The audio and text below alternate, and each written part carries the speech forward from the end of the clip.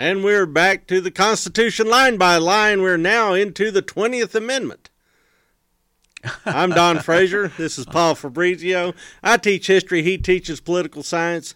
And if you've been keeping up with this particular journey, you know that we're hurtling towards the end of the Constitution. But also these amendments have been clustered into several sort of eras, if you will. Yeah, isn't that weird? It is. And so you have some that are immediately after the Constitution in order to get the Constitution ratified. Then you have, a little bit of bookkeeping and housekeeping that occurs. Then you have the Civil War amendments. Yep. Then you have the Progressive Era amendments. And now after the 19th Amendment giving women and all genders the right to vote, we're now heading into the Depression era amendments. So 1920 brought the end. There were 4 amendments that were approved in a span of 6 or 7 years. And so 1920 brought the end of that. And what was it? The 20s were the year of good feeling or whatever? Well, it's the Roaring 20s. Roaring 20s. Yeah, the era of good feelings is the 1820s. Oh, sorry. So you missed it by 100 years. But yeah, it's the Roaring 20s where you had flappers and Model Ts and cinema and all sorts of unseemly things going on. Yes, and no alcohol. Yeah, man, there's zero alcohol. Yeah. Wasn't anybody drinking because it was banned. It was roaring without alcohol. But the party comes to an end in 1929.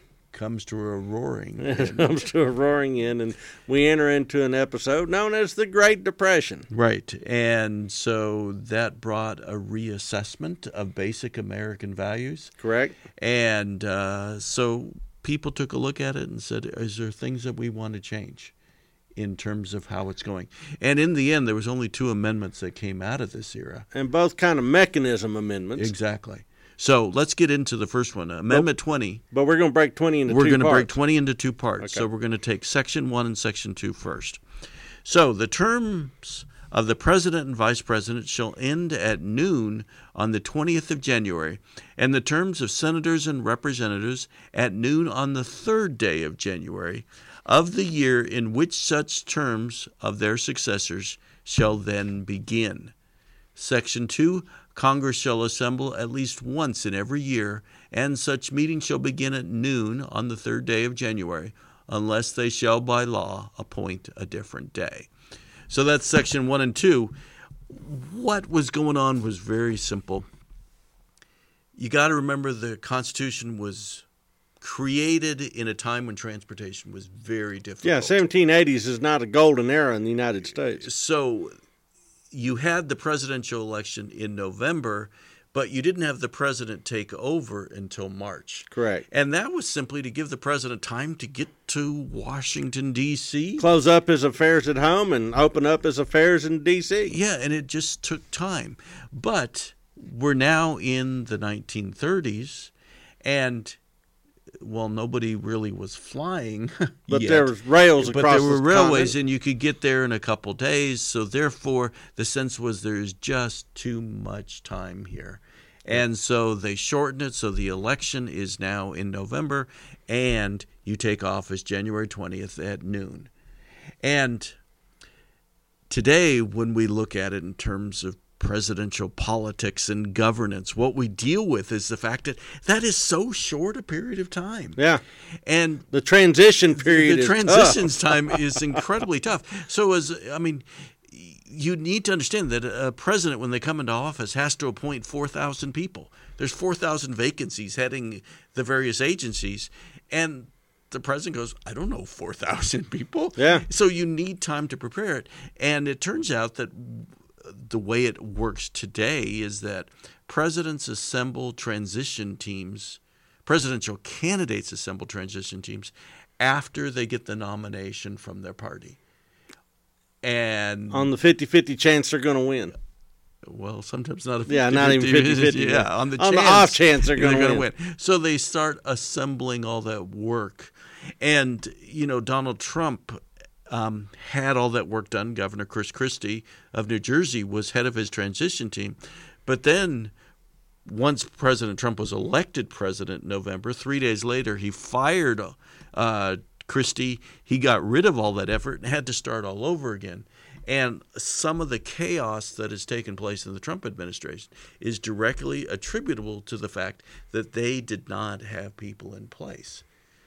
Why did he do that? That has never been resolved in any sort of satisfaction.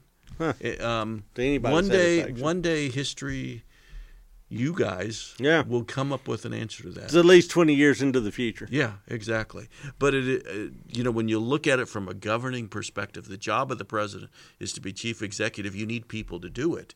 Yeah, there's very short transition time, and then the president made it worse by firing all the people who've been doing it and making it much shorter and giving yourself 11 weeks or something like that. Yeah, it's really tough to get stuff done in that short period of time. So, but anyway, that's the first thing. And the other thing is that Congress starts on January 3rd. The whole point is that Congress must meet every year, and they need to be in place before the new president is in place. And why is that? They count the Electoral College votes. Yeah. They've got to be there to make sure that they can officially certify the election. Yeah. Okay? So, short, simple, Swimple. and it's a reflection of simply transportation.